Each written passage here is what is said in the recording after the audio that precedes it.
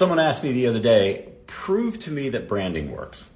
So, all right, go to a coffee shop, sit down in a coffee shop and wait until somebody comes in and opens a laptop. If they open a Mac laptop, an Apple product, watch what you think first.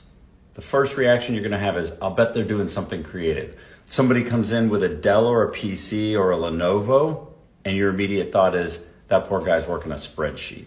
That's the power of brand. Shortcast Club.